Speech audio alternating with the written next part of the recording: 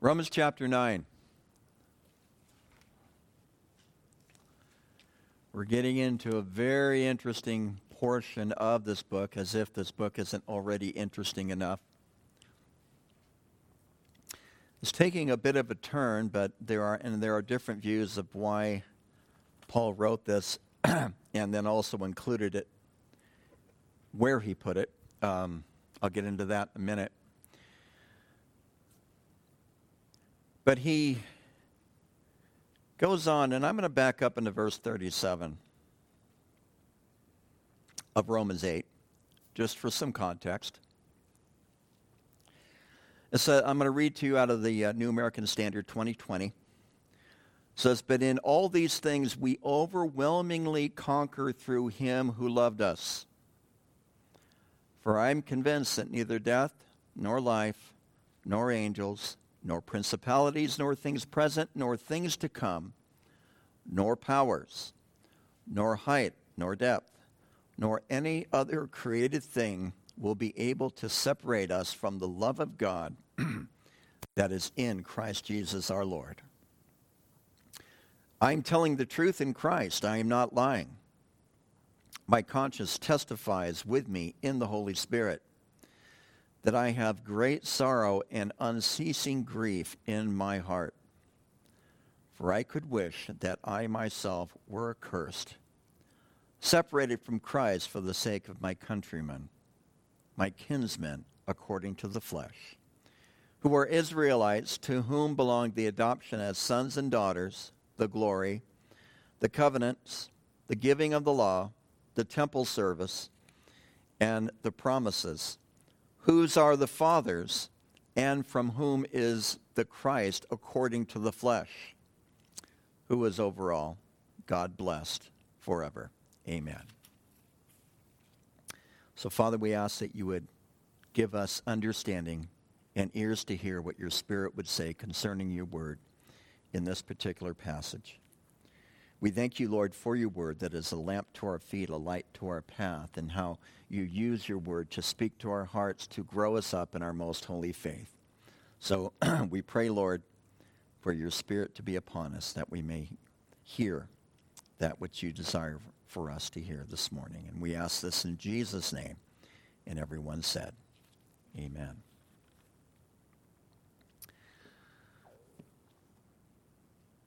I think as I look at this passage, and it's a very full passage. There's a lot of theology in this that we're going to start looking at, and I'm almost wanting to do the heavy lifting on this on Wednesday nights. Not only in Romans 9, but also Romans 9, 10, and 11, as we work our way through this passage, and it deals with the question of Israel. And what about Israel? And there are some who believe that this is a parenthetical section. In other words, it's just kind of thrown in there as a great parenthesis, and that the end of chapter 8 could flow very well into the beginning of chapter 12. And while that is true, that is, the end of chapter 8 could flow very well into the beginning of chapter 12, I don't see this as a parenthesis at all. We have to consider the first people who read this letter. And Paul is writing to a church in Rome that is a mix of both Jews and Gentiles. And it is at a time where there is beginning to be a shift where there are more Gentiles that are coming to the faith and less Jews that are coming to the faith. And so the question begs to be asked, if Paul is so emphatic about what he said about the love of God, and that nothing can separate us from the love of God that is in Christ Jesus our Lord, then what about the Jews? They have not received the Messiah. And has God cast them off? What about them? If God is so powerful, if God is so faithful in his promises to humanity, Why do so many Jews oppose the gospel? Why did the Jewish nation as an entity, now that's an important distinction, because Paul is going to talk in this section, Romans 9 through 11. Now, when I say in this section, I'm talking about these 3 chapters, okay? So I don't have to keep post-qualifying that. In this section, Paul is talking about the Jewish nation as an entity, but he is also talking at times about the individual Jews that consist of the Jewish nation as an entity. Here, I believe in the very first part of chapter 9, he's talking about the individuals. But it could also be understood as he's talking about the nation as well. So if God is so powerful, if God is so faithful, why do so many Jews oppose the gospel? Why is this happening when the prophet Jeremiah declared, and I'm not going to take the time to turn there this morning, but Jeremiah chapter 31, where God says, I've loved you with an everlasting love. Why is there this disconnect? And as Paul is writing to believers, and he's telling us that nothing can separate us from the love of God that is in Christ Jesus. And I think as he's writing this, I think the very natural flow is now he wants to address that potential argument. Remember, I talked about this earlier, that Paul is anticipating arguments to what he has written. Therefore, he starts in on some of his, and we saw this really in chapter 7 and chapter 6 to some degree in part of subchapter 8. And he's addressing a possible argument that may have, that we don't know because we don't have enough literature really to go back that far and to really realize what was going on in the discourse between the Christians in Rome in the first century. But he's anticipating this argument. If God is so faithful, if God is so powerful, then why have the Jews rejected him? But not only that, as I just said earlier, here he is talking about this truth, that nothing is able to separate us from the love of God, which is in Christ Jesus. And no doubt, as he's sharing this, his heart goes out to his countrymen who do not know the Messiah. He's talking about the greatness of God's love, and then he's overcome. So to me, this is a very natural flow in this passage. He's overcome, I believe, with sorrow. He says, I'm telling you the truth in Christ. It's almost like he's taking an oath. I'm not lying. Well, how many times do you read that in the Bible? Huh? But he says, I'm telling you the truth in Christ. I am not lying. My conscience testifies with me in the Holy Spirit. I have great sorrow and unceasing grief in my heart.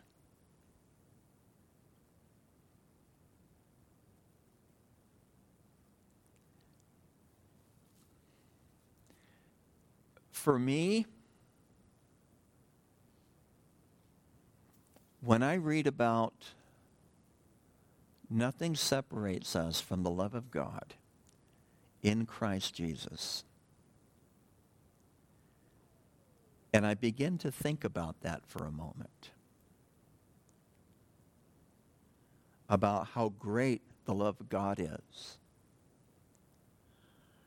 it does not take me too long for my mind to stray toward those who do not know him as Lord and Savior, and to recognize that they do not understand, they have not experienced the love of God that surpasses all understanding.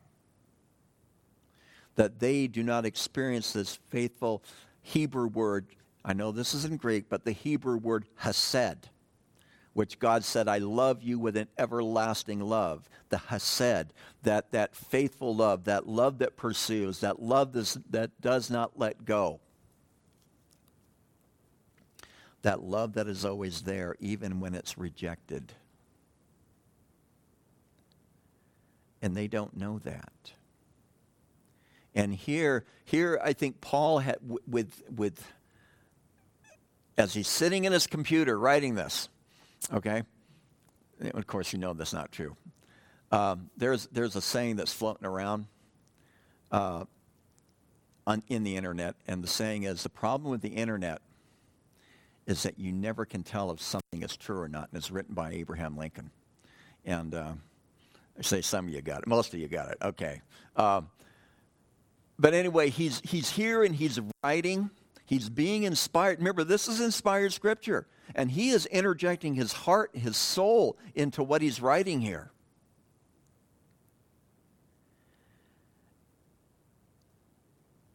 And he is at a place of sorrow, possibly at a place of tears. He says his grief is unceasing.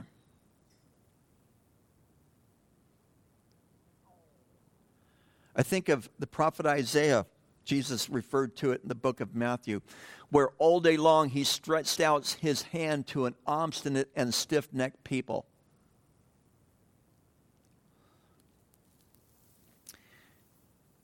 And yes, it is so wonderful, the love of God, but it is so heartbreaking that not more people want to receive it.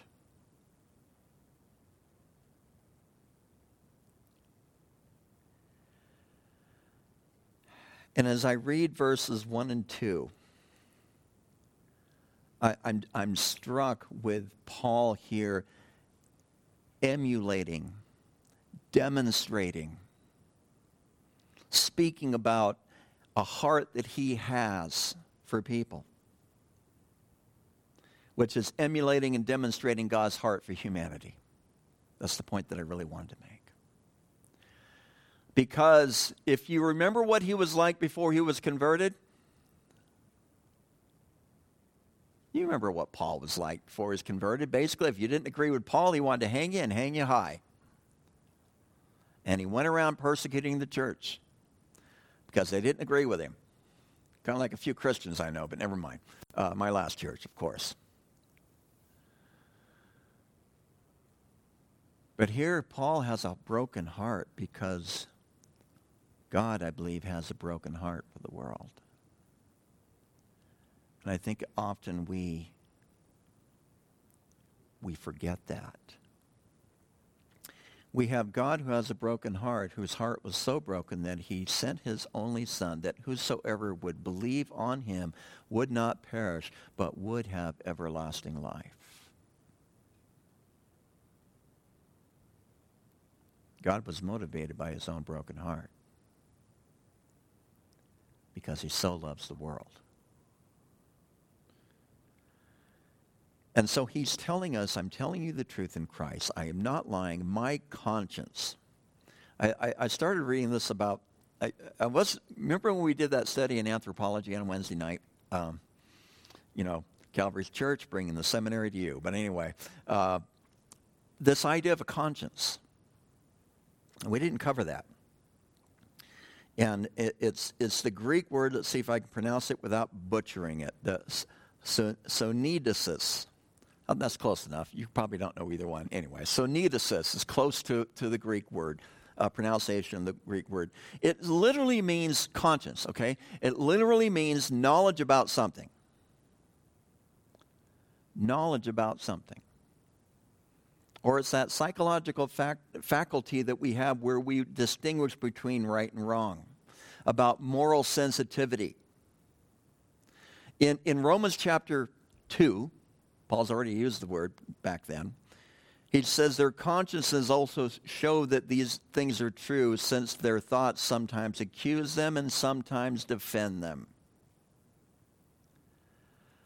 This place of the conscience that testifies with Paul in the Holy Spirit is that is the place, I believe, where the Spirit of God begins to work on us and begins to speak on us, our sense of conscience, our understanding of right or wrong. You've seen well, maybe you haven't, the old cartoons. The old cartoons, right? Where you got, some of you are already nodding your head, because you know where I'm going to go. The devil's on one side and the angel's on the other. And the cartoon character has the choice of listening to one or the two. what's affecting his conscience. And this is the place where we and I believe it's a part of the soul, although I'm not going to bet the farm. I wouldn't even bet half the farm on that, to be honest with you. But it's part of our being, part of our what's called non-corporeal being, or not our physical being, but who we are spiritually, emotionally, mentally. And often in the New Testament, the conscience is presented as the witness of the Holy Spirit in a person's heart. The witness of the Holy Spirit of a person's heart. So basically what Paul is saying to us here is that I've received the heart of the Holy Spirit. I've received his heart. I've understood his heart. Now, don't think receiving as in the same context of receiving Christ as Savior.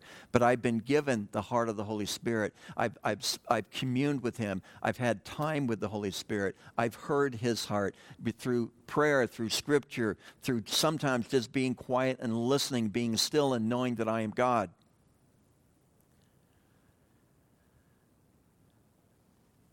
And no doubt,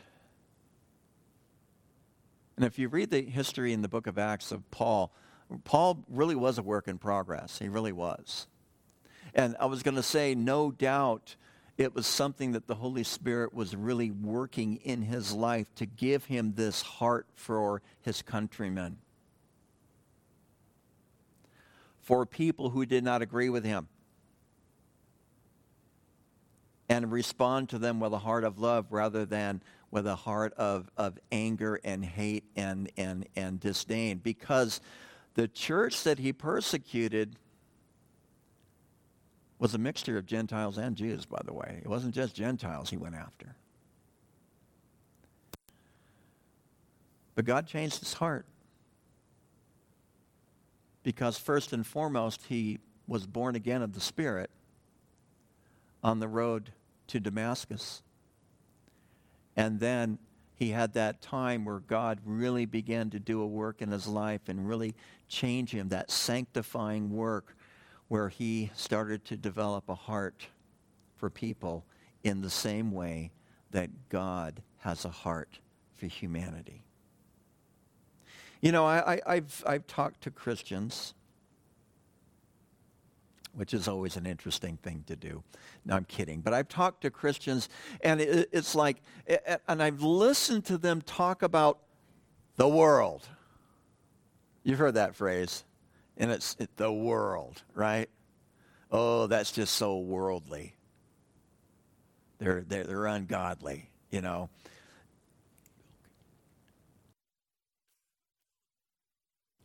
Thanks, Bill.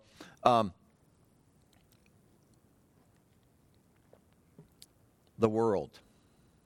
And I've heard Christians talk about the world in such a way that I thank God, the creator of heaven and earth, that I don't stand before you on the judgment day.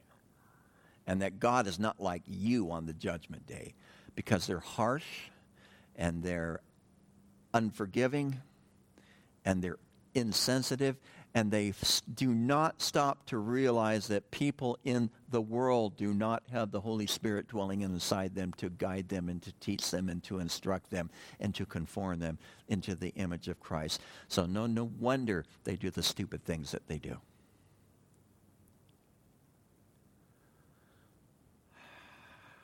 And we get so indignant.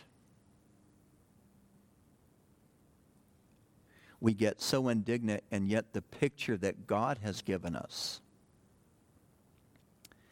is the picture in the parable, the story of the prodigal son, where God is like the father of the prodigal son, who the story gives the impression that the father went out there daily watching and waiting and hoping that his prodigal son would return.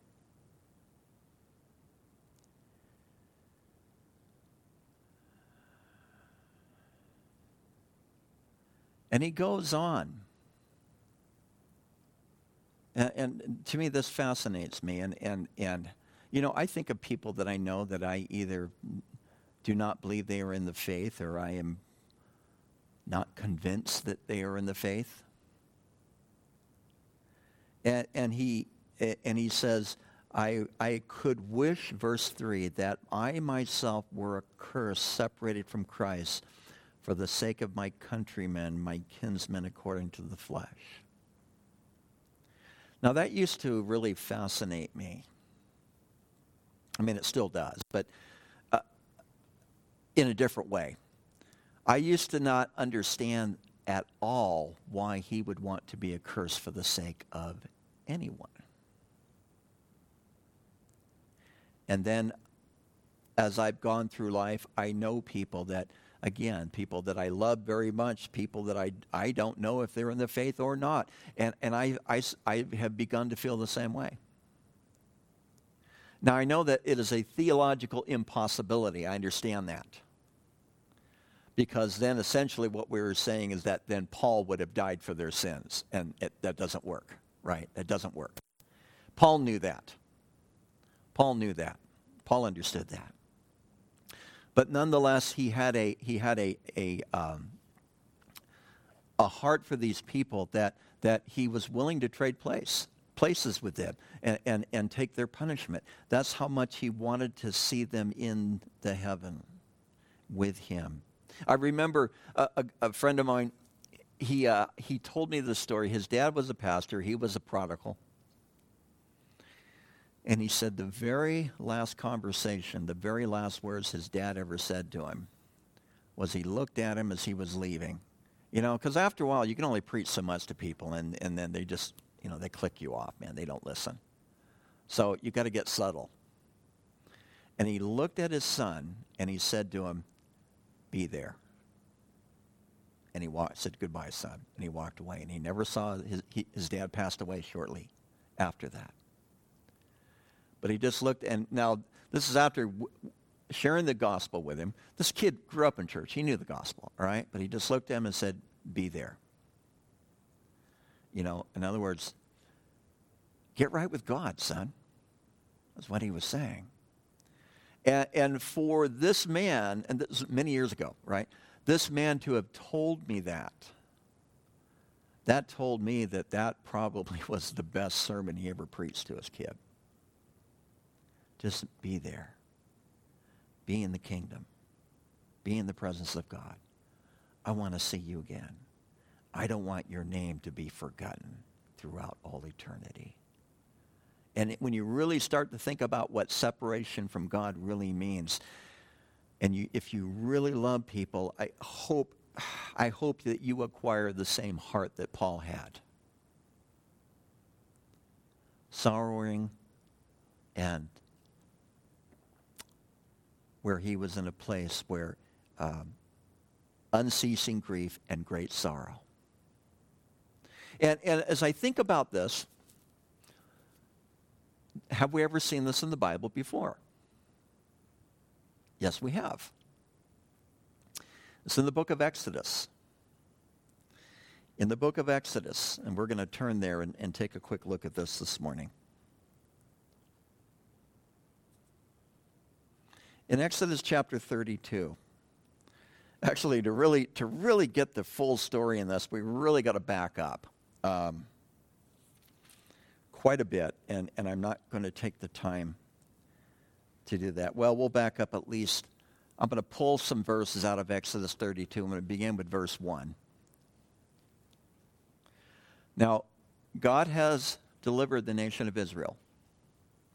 He's brought them to Sinai so he can establish and give the law, which wrapped up in that was the law of the covenant, or the covenant of the law. Excuse me. So he was going to make a covenant with them and therefore, or thereby, constitute the nation of Israel. He's already referred to Israel as his firstborn, as his son, and he referred to, earlier in the book of Exodus, he tells Pharaoh that, or he has Moses tell Pharaoh that. But the people are delivered from Egypt. They've already seen the incredible miracle of crossing the Red Sea, experienced that. And now they're at Sinai. Moses goes up the mountain, and what happens first? Just a little background. Essentially, they're at Sinai 50 days after the day that they left Egypt, which was the day, actually 49, because the day before they left Egypt, or the night that they were getting ready to leave Egypt, turned into what? The first Passover, which commemorated the deliverance of the children of Israel from Egypt. So they leave Egypt the next morning. They go to Sinai. They get there 50 days after that first Passover, which also happens to be the feast of Pentecost. So it's the place where the nation is constituted, where the nation is in covenant under the law. And God declares the law verbally to the nation. It freaks everybody out. And remember this? What do they tell Moses? You go up on that mountain and you talk to him. We don't want to hear his voice anymore, because if he keeps talking, we're scared to death as it is. We're just going to die. So get up there and deal with it. Whatever he tells you to do, we'll do. Make sense? Okay. Personally, I would have liked to have heard a little bit more of the voice of God.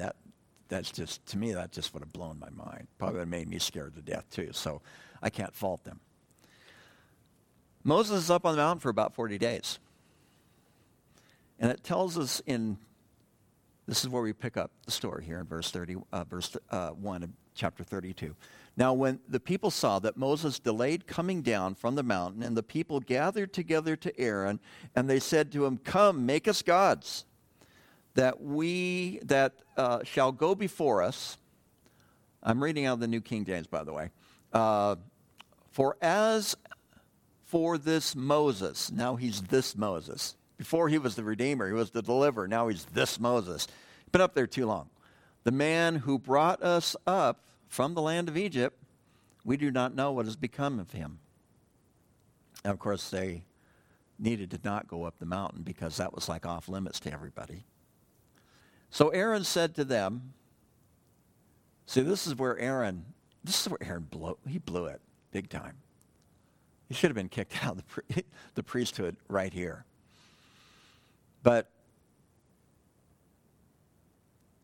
he had a great opportunity to lead the nation in a place of faithfulness, and yet what happened? He says, "We'll break off all the golden earrings which are on your ears of your wives, your sons, your daughters, and bring them to me." So all the people broke off the golden earrings which they had on their ears, and they brought them to Aaron. Now, where'd they get the golden earrings? This is just a side thing. Remember, when they left Egypt, they basically took anything that they wanted from the Egyptians, and the Egyptians were all more than happy to give it to them to get them out of there. So they took the spoils, because remember, they were in Egypt. They were what? They were slaves. They didn't have anything. So they took the spoils of their labors from Egypt, and they left. So it says, and when Aaron received the gold, verse 4, from their hand, fashioned it with an engraving tool and made a molded calf. And then they said, "This is your God, O Israel, that brought you up out of the land of Egypt." What in the world were they thinking? Okay, I didn't think so. Yeah, insanity. And so when Aaron saw it, he built an altar before it. Boy, he's really going overboard now. And Aaron made a proclamation and said, "Tomorrow is a feast to the Lord." Notice it says capital L, capital O, capital R, capital D, which is the proper name of God, Yahweh. So now he's going to take control over what God has already established, and he's going to write their own religious practices. Not a good idea, Aaron. And then they rose early in the next day, and they offered burnt offerings, and they brought peace offerings, and the people sat down to eat and drink and rose to play. And the Lord said to Moses, "Go, get down, for your people." Notice he said, whose people? your people, whom you brought out of the land of Egypt, have corrupted themselves. I would have wanted to reminded God of the burning bush experience right here, right then. But I think Moses was probably smart to keep his mouth shut and just do what God told him. It says verse 8, they have turned aside quickly out of the way which I've commanded them. They have made themselves a molded calf. They worshipped it and sacrificed to it and said, "This is your God, O Israel, who brought you out of the land of Egypt." And the Lord said to Moses, "I have seen this people. Indeed, it is a stiff-necked people. Now, therefore, let me alone, that my wrath may burn hot against them, and I may consume them, and I will make you a great nation."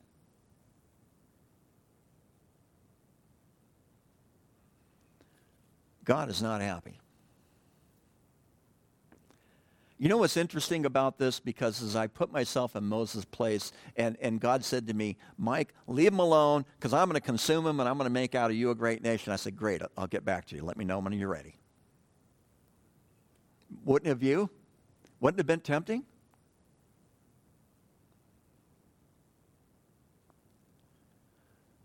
But nonetheless, Moses pleads, verse 11, with the Lord his God.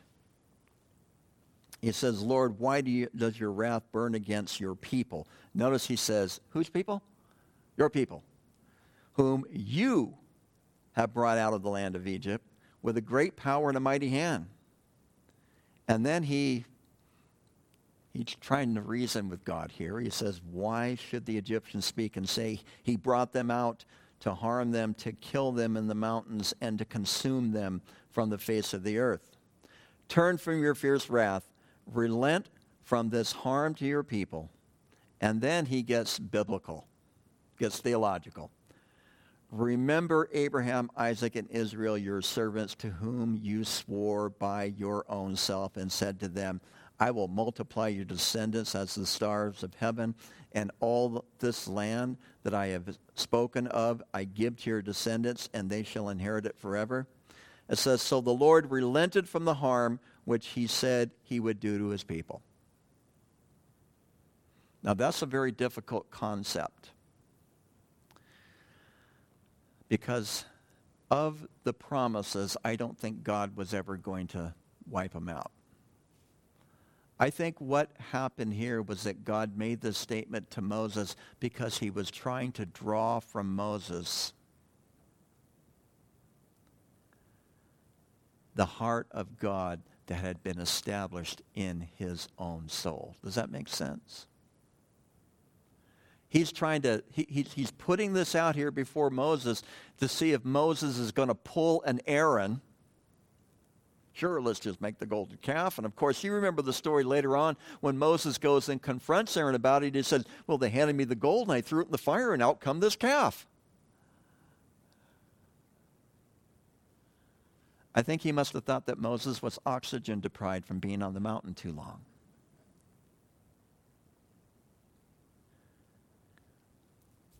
But I think in a strange way that I really don't understand well, I think what God was doing here is he was trying to draw the best out of Moses that he possibly could.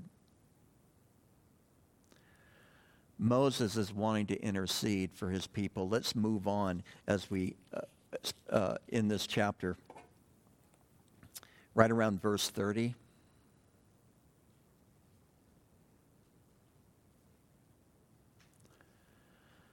It says, now it came to pass on the next day. So this is after Moses has come down the hill, and they've actually gone through, and Moses has called those who were on the Lord's side, come and stand with me, and they went and killed all those that were basically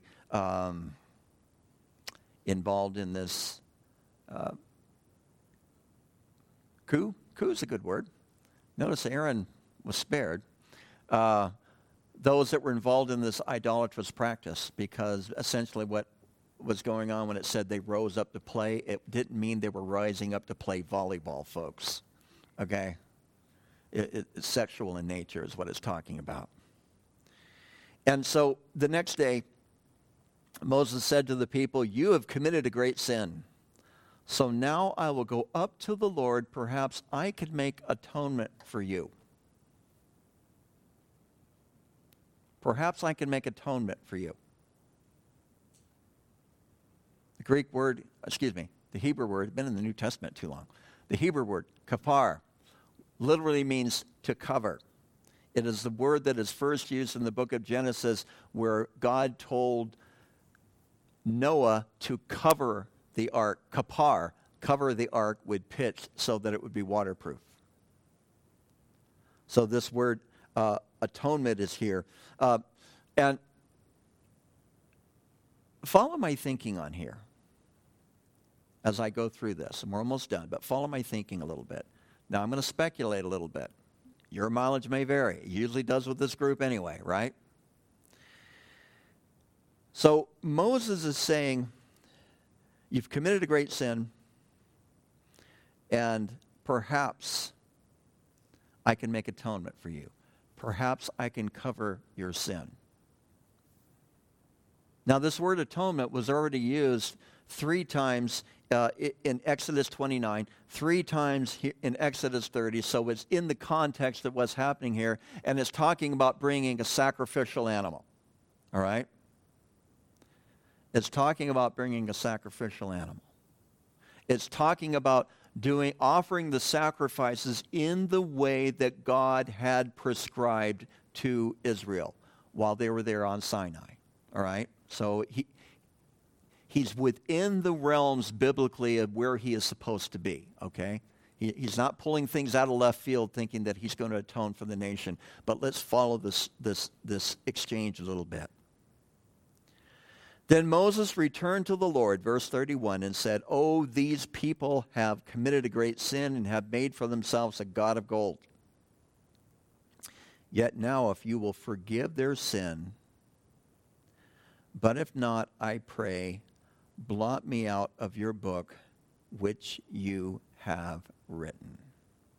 See, now he's going to the same place. Paul went to the same place where Moses went in his heart.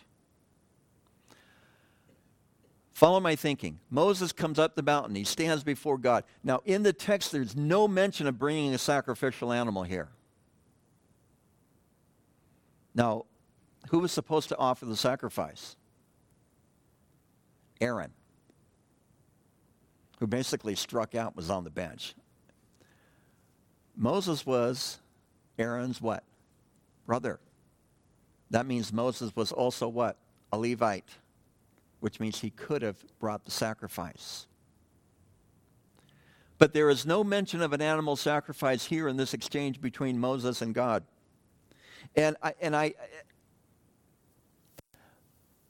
there may have been more that had happened between Moses and God in this exchange than what is written. Okay, I realize I'm arguing from silence here. But as I read this, as I think about what Moses is asking, if Moses is saying to them, if you will not forgive their sins, then blot me out of your book, which is referring to the book of life. We see that in Revelation chapter 20. If you will not forgive their book, blot me out of your book, which you have written. Do you realize what he's asking God to do? Do you realize what he's attempting to do himself? He's attempting to identify with God's people even in their judgment. To me, this is difficult. This is harsh. And perhaps it was because for whatever reason he did not bring an animal. He was so exacerbated with not knowing what to do, but he said, okay, then fine, blot me out too. Ever been at that place when you're in an argument with someone, and you're trying to convince them, and finally you're just like, whatever, you know? And it was as if he was surrendering himself. Now, I think he understood that he could not die for the sins of the nation. I think he understood that. That makes sense?